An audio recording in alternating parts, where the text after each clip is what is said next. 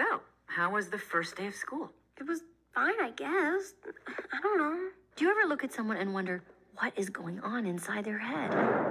Did you guys pick up on that? Sure did. Something's wrong. We're gonna find out what's happening, but we'll need support. Signal the husband. The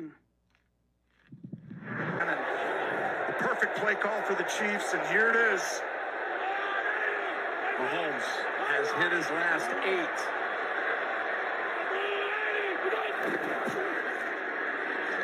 Looking to the end zone for the win! He caught it! Ball game! Chiefs to the championship game! These two guys know each other. Unbelievable. This is just unfathomable. The Bills had won this game. It was over, Josh. Uh-oh, she's looking at us. What did she say? What? Oh, sorry, sir. No one was listening. Is it garbage night? We left the toilet seat up. What? What is it, woman? What? Signal him again. So, Riley, how was school? Oh, you gotta be kidding me.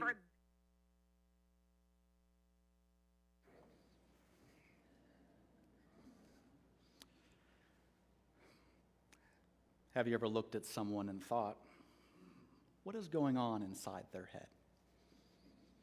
Your spouse, your parents, your child, your pastor?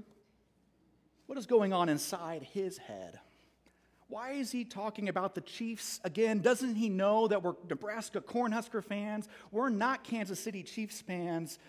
Besides, we're all secretly cheering for the Cincinnati Bengals to win today because of their head coach, Zach Taylor.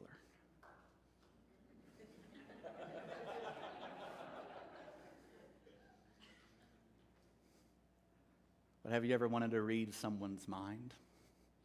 Staying on football for a moment, how many of you wish you could have read Scott Frost's mind this season? How about your boss? How many of you ever wanted to know what your boss is thinking? Maybe you've wondered, what is going on inside that person's head that I interact with on Facebook? Why did they post that comment? Why did they share that article? Maybe you're wishing you could peer into the mind of a government official, like the president or the governor. A lot of people make a ton of money and a lot of clicks trying to do that. Whether they succeed or fail is debatable.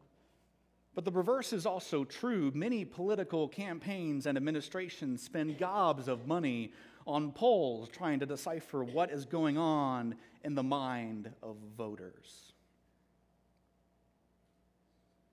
Have you ever looked at someone and thought, what is going on inside their head?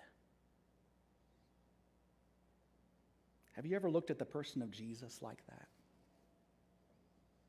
What is going on inside his head? Have you ever wanted to read Jesus' mind? Have you ever read the stories about him and wished you could just catch a glimpse into his mind and to see what he is thinking and feeling? I think we're prone to believe Jesus is some sort of stoic or emotionless individual, when in reality that is likely the farthest from the truth. This could be because of really bad Bible movies, but it could also be the result of the gospel writers. They're not novelists, and we shouldn't expect them to be. No one conducted interviews with Jesus after any of the crazy things he did. There wasn't a documentary crew following him around and recording behind-the-scenes footage. There were no press conferences afterwards to allow reporters to ask him questions. We're often just not told what is going on in Jesus' mind or how he is emotionally responding to certain situations. But every now and then, we are. Jesus, what was going on in your mind? When that Roman centurion asked you for help, but he told you you didn't need to stop by his place to heal his servant. All he said you had to do was just say the word. Matthew and Luke say you were amazed. What does it mean that you were surprised, Jesus? What was the look on your face that day? What was happening inside your head, Jesus, when you looked at the rich young man and Mark says you looked at him and loved him? Or the widow who lost her son, and Luke tells us, and when the Lord saw her, he had compassion on her. Or when you met the two blind men outside of Jericho, and Matthew says, in pity, you touched their eyes. Can we safely assume that you're always thinking about empathy and compassion and love for people, Jesus, especially people who are in crisis? What was going on in your mind when you saw those money changers and those animal sacrifice salesmen desecrating your Father's house of prayer? Many people would love to peer into your mind that day, Jesus. A rare instance we all believe you threw a little bit of a temper tantrum. We see you flip tables, drive everyone out, and John likes to point out that you cracked a whip. What was going on in your mind that day, Jesus, in the temple? We're not given much to go on. Did you get angry? Were you annoyed? Were you frustrated? Some of us are really curious, Jesus. What was going on in your head in Gethsemane? On the one hand, Mark tells us you were greatly distressed and troubled and praying to your Father about the cup you were about to drink. But on the other hand, you returned to find your three best friends asleep instead of caring a lick about what you were going through. What was going on in your mind, Jesus, that night? Were you disappointed? Were you annoyed? Were you scared? You must have had a lot on your mind, Jesus, to be so anxious that actual drops of blood came out of your pores instead of sweat, according to Luke. But the question I have for you today, Jesus, is what was happening inside your head when messengers from Bethany came and said that one of your good friends was dying? How did you feel when you heard death was at your friend's doorsteps? What was on your mind when you saw his grave? John tells us that you wept. But was there more to it? John doesn't elaborate on how you knew Lazarus, other than repeatedly telling us you loved him, leading many to believe that the two of you were close friends. We're not told how you met, or if Lazarus was a follower of yours, but we can safely assume Lazarus was. But aside from maybe a cameo appearance in a parable in Luke co-starred by a rich man that was sent to Hades, this is the only appearance of Lazarus in any of the Gospels. We're told that you heard about Lazarus' condition from his two sisters, Mary and Martha. These two actually get more screen time than their more recognizable brother. Whether it be an episode where Martha is busy in the kitchen serving everyone lunch and Mary is more preoccupied listening to you teach Jesus, or maybe later on when Mary uses perfume to anoint your feet and washes it with her hair, much to Judas's dismay. These two women are the ones who get your attention that their brother is sick and on his deathbed. They track you down, interrupting your day-to-day activities to clue you in on something tragic unfolding in their family. Interestingly, we think that they asked you to come heal Lazarus, and as often the case, Jesus, sometimes we think we know the story when in fact, Mary and Martha's message was simply, Lord, he whom you love is dying. But out of camaraderie and love for Lazarus and Mary and Martha, you detoured from what you were currently doing. You headed towards their village in Bethany. And we're told that you arrive in Bethany actually 4 days too late. But this was not by accident or bad luck. You had purposely remained 2 extra days where you were. And by the time you got to Bethany, 4 days had elapsed since word had gotten to you about your friend's illness. Lazarus has been buried in his tomb long enough now for everyone to consider him truly dead. In Jewish religious folklore, it was believed that a person's spirit hovered over the body for 3 days, meaning that after 4 days, Lazarus is believed to be truly gone. Martha is the first to hear of your arrival into town. Leaving behind relatives, friends, and others mourning with her and her sister, she exits for a one-on-one conversation with you. She's the first to speak, and she speaks from the heart. A heart that has been torn apart and in disarray. Lord, if you had been here, my brother would not have died. But even now I know that whatever you ask from God, God will give you. How did you feel, Jesus, after she told you that? What was going on in your head? She's bewildered, she's disappointed, but she has faith in you, knowing that not only could you have solved her problem, but even now, despite everything that has happened to her brother, whatever you ask of God, God will grant to you. She hasn't lost hope. Martha knows that you have a special connection with God. Even if she can't quite put her finger on it, she has strong faith despite suffering a tragic loss. Martha has not given up on you, even though she's likely saddened by your tardiness, Jesus. You respond by telling her that her brother will rise again, which Martha believes will happen one day in the distant future. She's a good churchgoer. She knows her theology. She knows about the end times and the final judgment. But what you truly meant is that death all but flees when it comes into proximity to you, and you're about to have a conversation with it concerning your friend.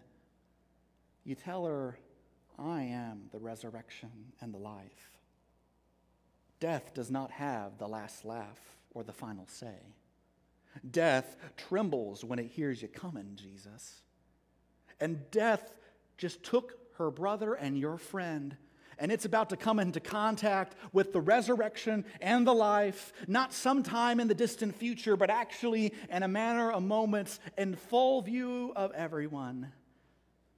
But this flies past Martha's head for the time being. She leaves to inform her sister of your arrival.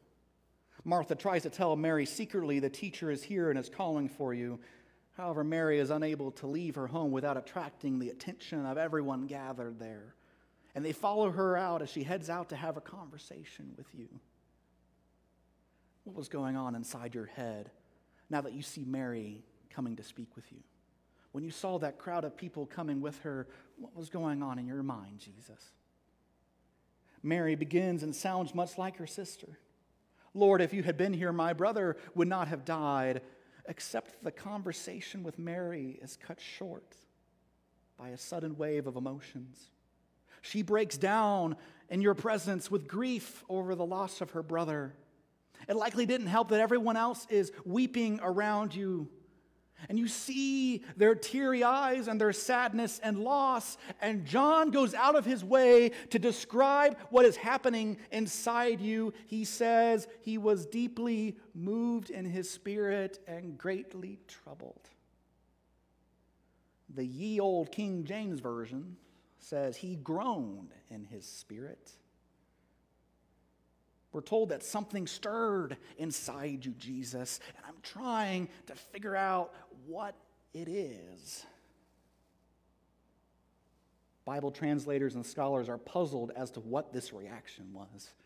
This deeply moved and groaning in the original Greek is not easily translated. It can literally mean to snort. In other words, Jesus snorted in his spirit and was greatly troubled. Many ancient Greek texts actually utilize this to describe horses riding into battle or running a race. But for humans, it's reserved to convey outrage and fury and anger. The flaring of the nostrils, like some old-fashioned cartoon character comically fuming with rage and frustration, comes to my mind. This means that there's actually another emotion at play in this familiar story. One that usually goes under the radar in our English translations. You were upset before you started weeping, weren't you, Jesus? You were outraged.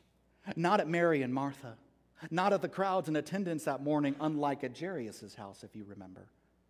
In fact, it is directed at something else entirely. The reason that you were there that day, Jesus, you are outraged at death itself and the destruction it brings. We see firsthand that sin's destruction and marring of your very good creation actually outrages and saddens you, its creator. When you saw what the powers of chaos and death had caused, when you see the tears falling from their eyes, when you notice the pain it caused Lazarus' loved ones standing outside that tomb, when you heard the wailing and the weeping as you were taking in the entire scene, you didn't simply weep, you angrily wept. These are bitter tears. You angrily wept because your creation has been tainted by sin. This was never part of the divine plan you concocted with the Father and the Holy Spirit. Things are in disarray, and you are getting exposed to that in an intimate, personal way. It's not like you have been oblivious to it up to this point. You've seen it everywhere you've gone. You've seen the sick, the demon-possessed, the disabled, the poor, the marginalized, and more, all the symptoms of the same problem. But now, with this family, and with this situation, and with this person, it hits you harder. This scene at the cemetery, the evidence of death, all as a result of the fall, together produce outrage in the Son of God, even as you move steadily to remedy the situation. That's why you're keen to find the tomb. That's why you ask where it is. You want to confront death head on, face to face. Combined with his eventual weeping, a boiling rage is evoked in the person of the Son of God outside Lazarus' tomb. You are outraged at death itself, at being the culprit behind today's tragedy, and you want to have a conversation. And so, internalizing your own rage, you ask the group for Lazarus' resting place. We've known since the beginning that you have been headed to that destination. Earlier, you told the disciples, our friend Lazarus has fallen asleep, and I go to awaken him. We have been anticipating this moment for some time. To see you awaken your friend. And the conversations with Mary and Martha were simply detours. Yet before that happens, before this story is resolved, before you can take out your anger against death, something happens. The group tells you, Lord, come and see. And then the unexpected occurs. Something rarely we see you do, Jesus. You wept. In other places in the Gospels, we are told that you were brought to tears for the city of Jerusalem as you lament its future destruction. But here, in this place, in John's Gospel, this sorrow is much more personable and intimate. Here in the presence of Mary and Martha and everyone, you wept. Jesus wept. The Son of God shed tears. You cried despite knowing full well how this story was going to end. Perhaps this is a glimpse into your mysterious unity with human nature. That seeing other people crying, it elicited in you a similar emotional reaction. Perhaps that's the case. Or maybe your weeping was a sign of your love for Lazarus' family. You were communicating to everyone, but particularly Mary and Martha that day, that you deeply cared about their pain. In fact, all the bystanders who witnessed all of this say as much when they say, see how he loved him. It wasn't beneath you to cry with them. It was not embarrassing for you to be seen sobbing. It was not a sign of weakness for you, the Son of God, to express remorse and grief. It was a sign that you saw them, a sign that you heard them. It was an indication that you were present with them in their pain.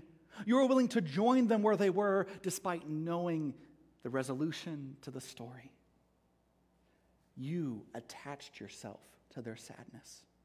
You grieved alongside them despite being the resurrection and the life.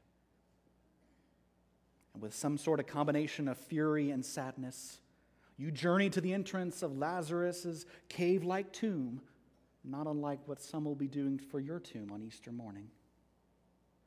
And you request for the stone covering the entrance to be removed. However, Martha protests. After this much time, there's bound to be a foul odor. But you're not easily skittish, are you, Jesus? The aroma of death doesn't scare you. You remind Martha of your promise to her that she'll see the power of God if she fully trusts in you. And Martha does. The stone is removed, and everyone holds their breath. No one has ever seen anything like what you're doing today. This is ludicrous. This is scandalous. This is preposterous. But so it is sometimes with you, Lord. You approach the now unblocked entrance and you offer a simple prayer. The prayer, you say, is actually unnecessary as there is no disruption in communication between you and your heavenly Father. This prayer is for us, for everyone there, but also for us, that we can see you speaking to your heavenly Father.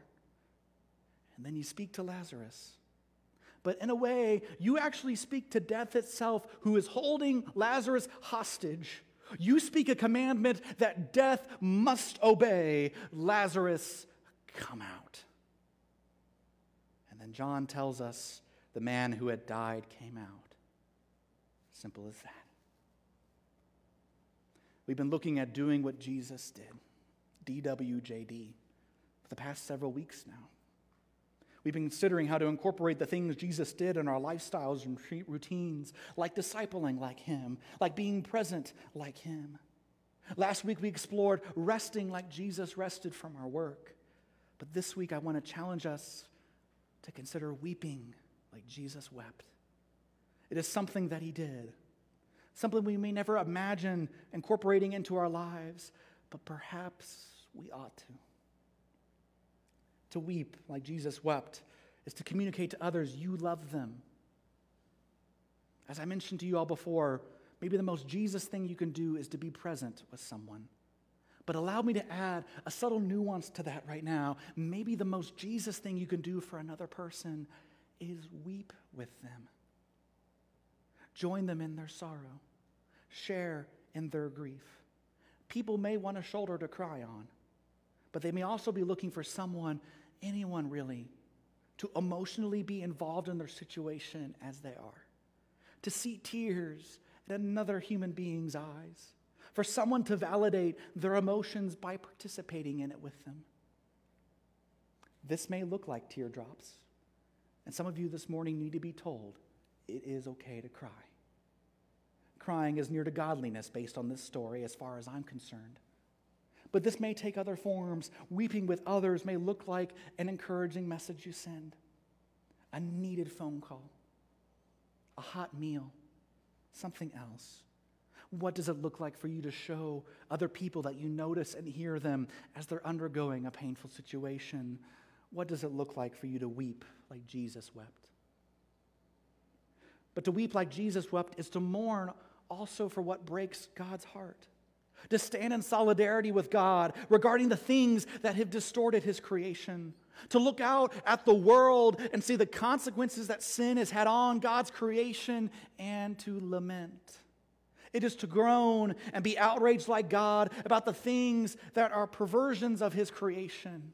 And while death is but one example, the powers of chaos and darkness take on many forms, but some are less obvious than others.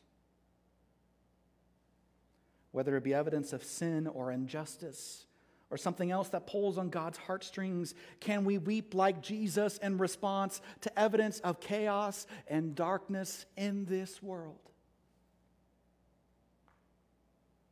It may start in our own hearts, dealing with the sin that lives there, the vestiges of darkness lingering inside us, the remnants of sin's prior hold on our lives. This may entail inviting Jesus to cleanse us, to make us new, to give us the grace to renounce our former allegiance to sin and pledge our fidelity to God, to cease being an obstacle to God's work in this world and instead join him, to point the light at the darkness and let the light of the world shine there. It may look like tangibly allying with God and combating against the forces of chaos that exist in this world. This may entail supporting and partnering with people or organizations God is using right now in our time and our place in history to bring light to this dark world. While we lament, we are also called to action. May our time, energy, finances, and speech be used to promote and foster the expansion of God's kingdom in this world, not be a hindrance or a roadblock. As we weep like Jesus wept, we do not do so void of hope, because Jesus did not weep without hope. Nowhere in this story does Jesus fall into despair. He becomes enraged, but is not overcome by despair. He becomes sorrowful, but is not overcome by despair. We do not weep with people or grieve the distortions of this world empty of hope. Always remember that Jesus kept knowing that hope existed, and he still wept. He knew hope existed because he was hope, and he still is hope, church. While we do momentarily weep because of the scars of sin in this world, we also know that Jesus has come to heal those scars. He has come to make all things new, and he is making all things new, starting in the hearts of men and women. Jesus has come to cleanse the world of sin's presence and tyranny by inviting all people to be in fellowship with him, not in the garden where it all began, but actually somewhere new, a better place, a new heaven and a new earth where sin and death and chaos are forever vanquished and no longer a threat to those who belong to him. And the stings of death will be all but faint memories when we stand before the one who wept for the world and decided he would not simply weep in vain, but that he would actually do something about it. Jesus was outraged and wept long before that day in Bethany. That is why he came. That's why he lived and he suffered and he died and he rose again and he's coming again, all because he wept and refused to let darkness and sin have the final word. And so while we weep, we do not do so without hope. We have full assurance knowing that God has wept first and God has been busy working so that one day, no, we no longer weep ever again, that we'll have one day where he'll be the first to wipe every tear from our eye. We may weep now, but there will come a day where we never weep again. I feel like I'm just talking to myself right there. Come on, church. That's the good news. That's why I'm grateful Jesus wept. Are you grateful, church? He was weeping, which means that he cared enough to save you and me. And I worship and I pledge my life to Jesus because he wept. And I am thankful that he is still weeping. That Jesus is still active in this world, righting the wrongs and combating injustice while creation and ourselves groan in labor pains. The Apostle Paul says in Romans 8, while we wait for adoption, the redemption of our bodies, for in hope we were saved.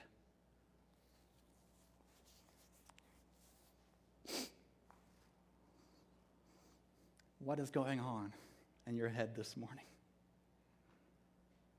What does it look like for you to weep like Jesus? Is it a demonstration of love for others? An act of solidarity with God's agenda in this world? Or is it worship and gratitude to a God that cares enough to take on our human nature, live a full human life, suffer an excruciating human death, all for the sake of you and me? Weep like Jesus wept, in full assurance and hope, but weep like Jesus wept.